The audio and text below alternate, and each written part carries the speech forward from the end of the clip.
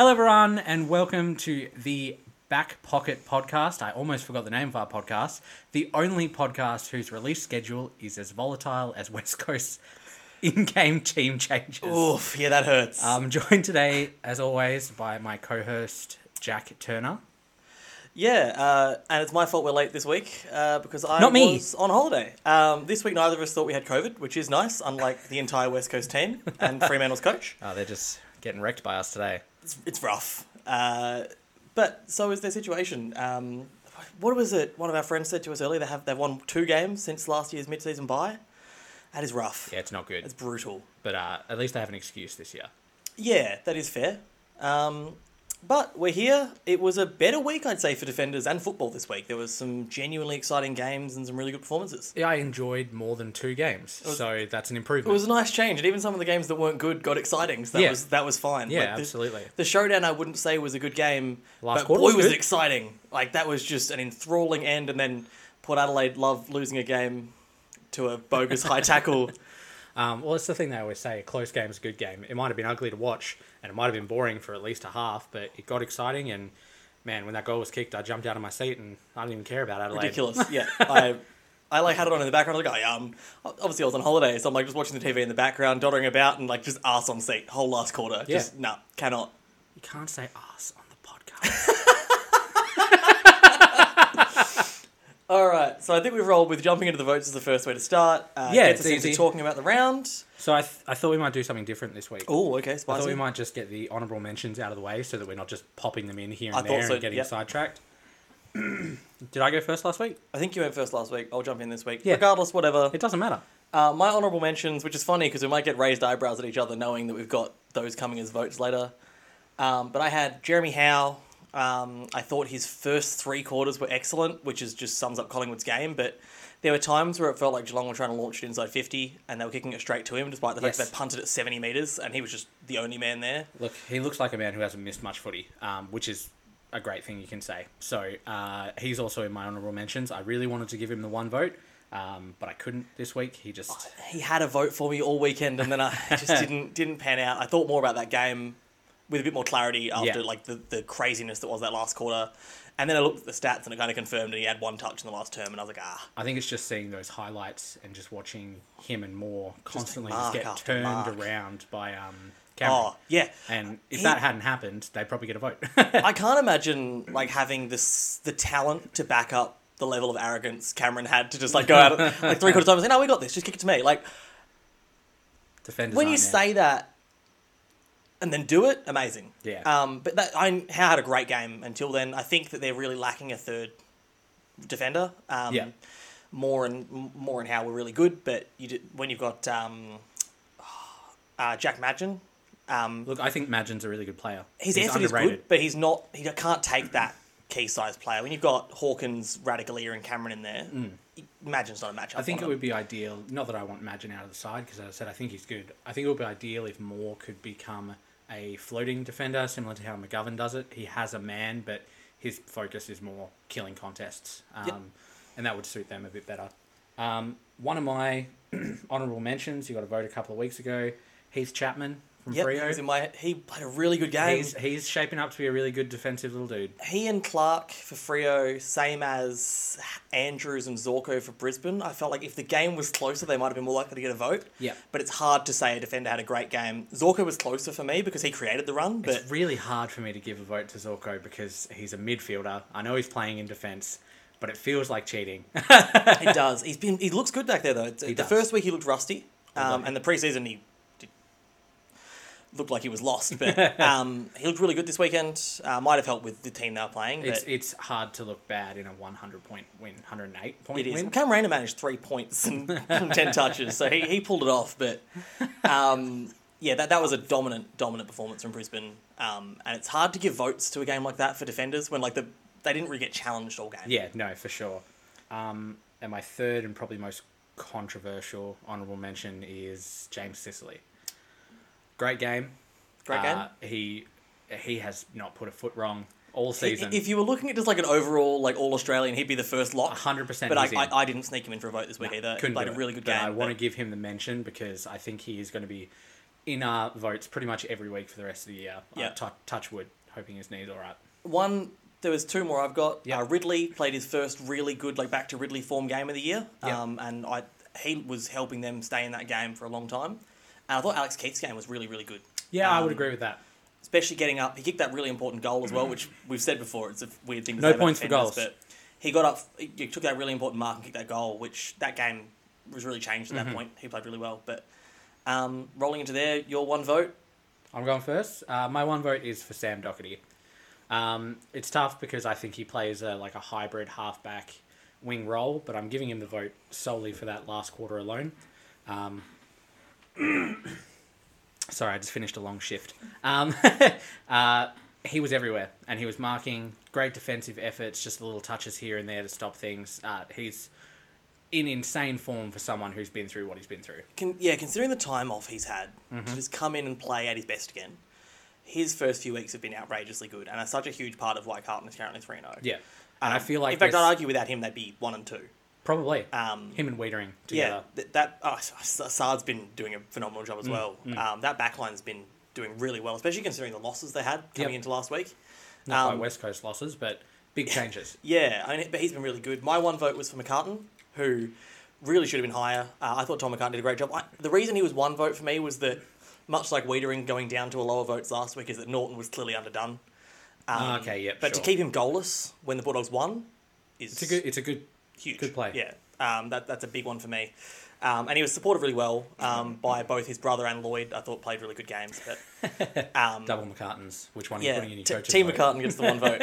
Don't mess that up like the Camerons got messed up in the Geelong Collingwood game. Darcy 5 each. Cameron, best on. All right, so my second vote, fan favourite, Nathan Broad.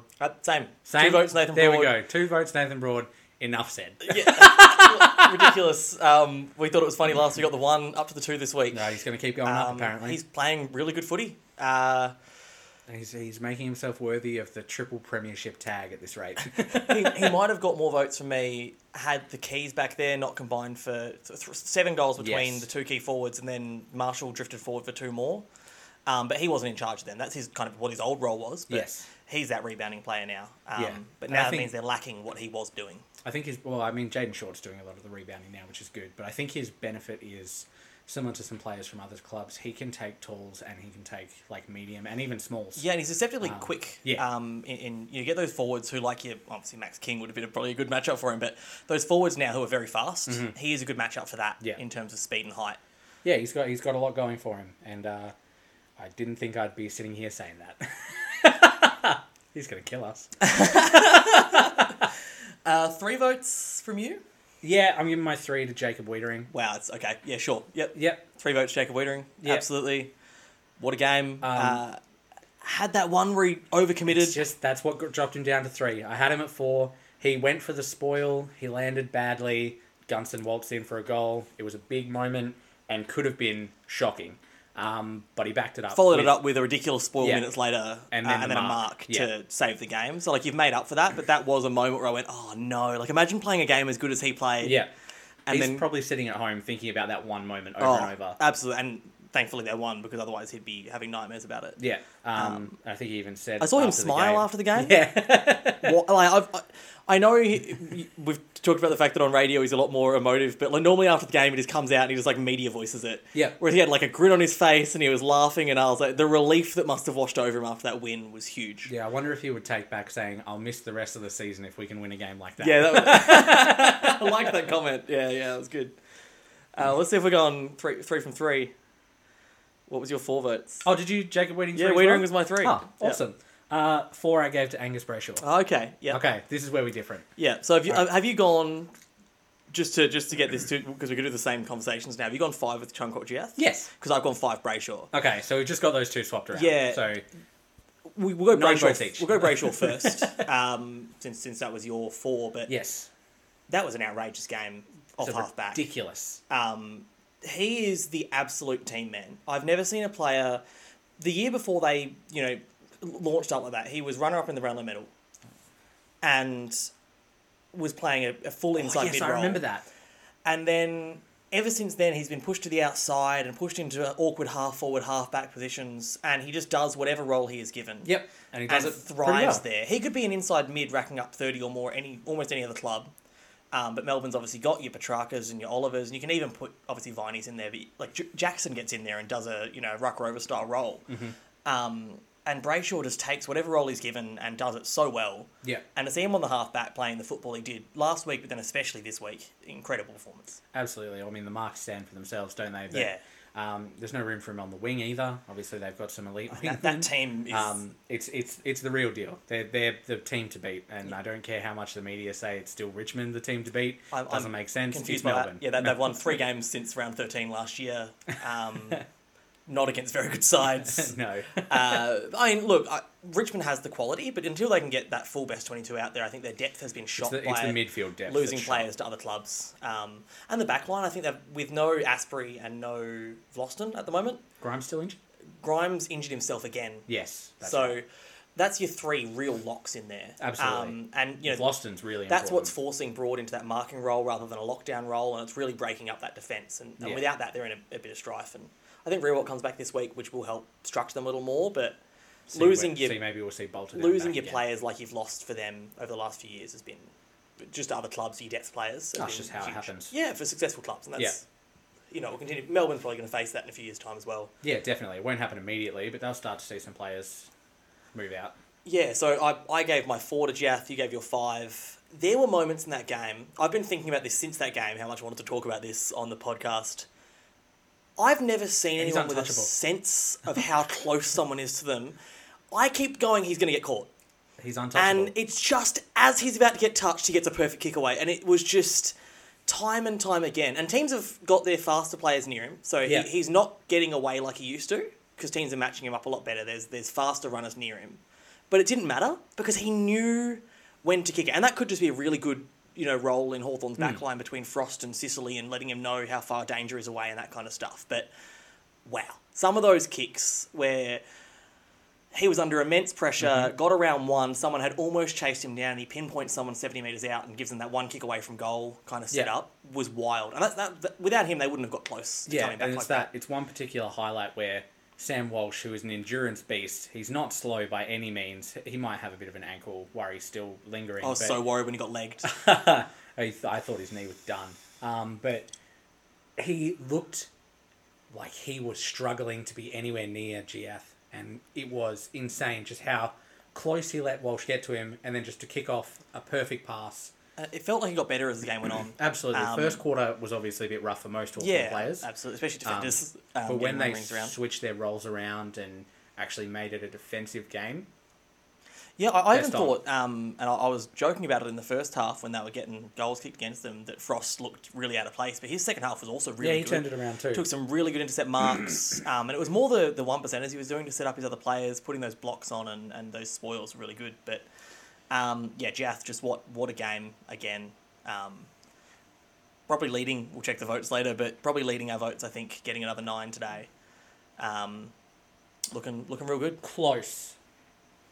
No, he's a forward. Shut up. I think that puts Giath at 11, and I think Wiedering is on 13. Just missed consistency. Yeah. That makes sense. Has he got votes every week? No, I think he missed week 1. Still, it's a pretty good effort. Yeah, there was a few games where I didn't have any votes come from. Obviously, Carlton and Hawthorn getting both players in there doesn't help from one game. Yes, exactly. Broad and Short almost deserved to vote as well. Again, played a really good game. But when you have Jath, Doherty and Brayshaw all playing the same game but a bit better, it's hard to sneak in there. Melbourne, it was interesting. Melbourne's defence didn't really... When you look at the names they've got back there, didn't seem like they set the world on fire on the weekend, but it was just a really good effort. Yes. Which was really good. Stewart made it into a lot of people's teams. Yeah, and we've talked about this. I was going to say, let's talk about the elephant in the room. 3 rounds in, we haven't given a single vote to Tom Stewart. He's in almost every rolling All-Australian side. I've seen him get votes every week. He even got coaches' votes on the weekend. Yeah. I've seen some baffling turnovers and errors from him. He looks like a bloke who's missed several months of football, which he has. It's very uncharacteristic, and I'm sure he'll come good. I'm sure he will feature in these votes throughout the year, but absolutely so far he has been a bit of a turnover merchant. He's still racking up possessions. Yes, and taking those really good intercept marks, and he's not taking kickouts, so he's not getting the cheap ones. No. there's been some that have been just really poor decision making that have cost the team, especially in that run Collingwood had of, it was a 9 goal straight. I think they kicked all 8 out of 9 goals or something like that. Yeah. There's a few of them that were just, he was out of position or took a hasty kick that was just a turnover.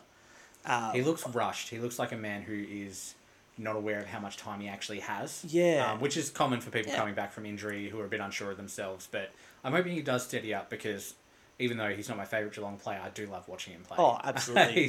One of my highlights was when he took that mark against, I think it was the Bulldogs several years ago. It was in that ridiculous come from behind when Geelong had that time. Oh, is that one where he and he landed and then just smiled. Yeah. And it was just great. Just what a... He seems like a good dude. From that game, I was going to say, especially with Stewart not playing in what I thought was a great game, but everyone else seems to have. I thought Geelong's backline, to endure that many inside 50s, had 12 more rebounds. Mm-hmm. Regardless of the scoring shots, obviously Collingwood had more of those as well. To have 12 more rebounds, just the defensive unit, I thought was such a strong performance because Collingwood won that midfield battle all day until the end. We even talked about it a bit during the week. I was like, I can't find a vote for any Geelong backmen, despite the fact that as a defensive unit, they were all good. Yeah, I just thought the combo of Buse and Kolodajny both played really well. Kolodajny's one kick that cost them didn't work out that badly for a change. De Koning looked really at home until he got swung forward, and that also worked a dream. But I really like De Koning. He's going to be a player, both of them. Yeah, there's some families out there at the moment, isn't there? Yeah. You got Brayshaws, we've got De Konings, we've got Mackays, we've got Kings. I love that all of them are at different clubs. I really like that. I like that we seem to have all of the really big ones. There are any brothers playing together, are they? Not at the moment. No, I can't think of any, actually. Obviously, the Kernos, but they're not. Ed's not playing because he's injured. No, I can't think of any off the top of my head. I'm sure there is one. The Berries. Oh, yeah. Are they still at the same club? They are both. I think they are. I think there's one at Adelaide as well. I don't know if he's related. he's unrelated. Yeah, he still has curly hair and he's white, so it's like... They're all related. They're white. Yeah.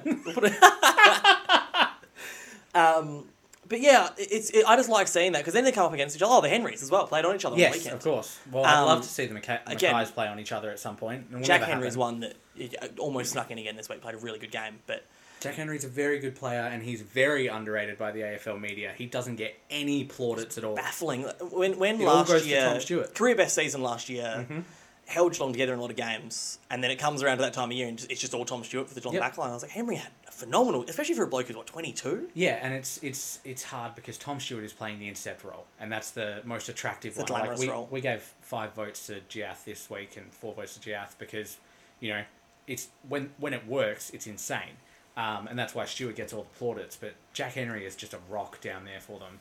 It rarely goes wrong. I know we don't talk about forwards, but I'm talking about a defensive act. And it was from someone who it shocked me from that game.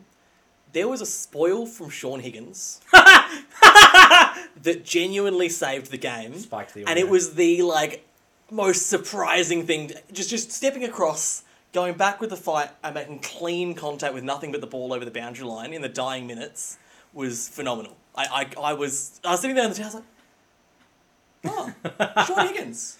I blank stared. You can't see it, but...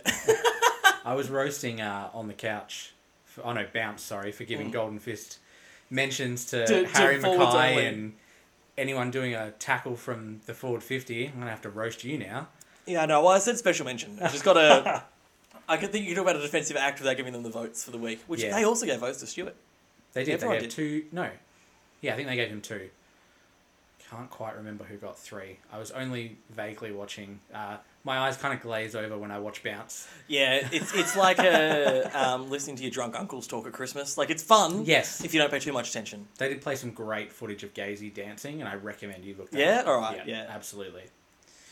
All right, so I guess we should just talk about some general things. Well, we're doing day of next round this time for the episode release, which is a bit late in the week. Tomorrow is round 4. It's still weird. Thursday starts almost every week.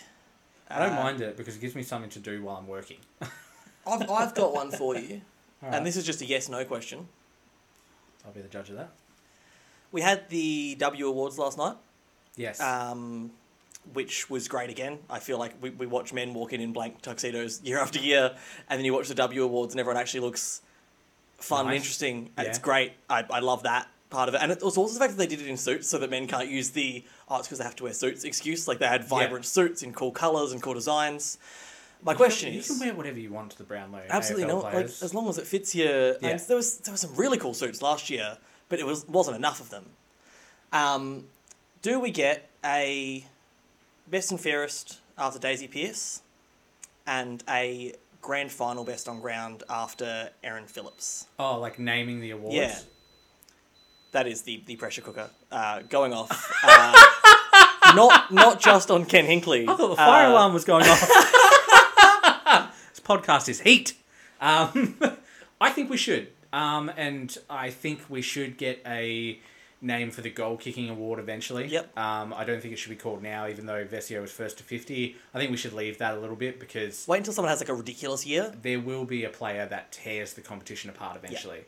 But I think Erin Phillips with 3, I think, grand final best on grounds, one of which after tearing an ACL in the third quarter. Just first 3 quarters was enough of a performance. And Daisy Pearce has been the biggest advocate for that game for so long. Yeah. I think they're your go-tos. I totally agree. I think it just feels weird just calling it a best and fairest still. Yeah. When you think of AFLW, it was hard because you can still give the awards to those players. Yeah, right? yeah, so because they're still playing. It'd be awkward to win an award named after you. So I think once they have retired, which probably won't be too far away, they will probably rename those awards. And I'd be happy for it to be so. Yeah, which is also not bringing up defenders, and I do apologise, but it was just something I thought watching we're that... in the general chat part. Yeah, we're in general chat. This week, all right, I called Game of the Round Geelong Collingwood and ended up being very close to right. Yeah, you weren't wrong. That was ridiculous. Yeah. What do you think this week, Game of the Round? We've got a few setups. Geelong-Brisbane was very spicy last year. It all depends on O'Connor playing, right? Does he play... Well, yeah, does he play on Neil? Or does he has to play on Neil. Has to. But, it's no Gary Rowan to brush Neil's chin this year. That was such an awkward moment. I think...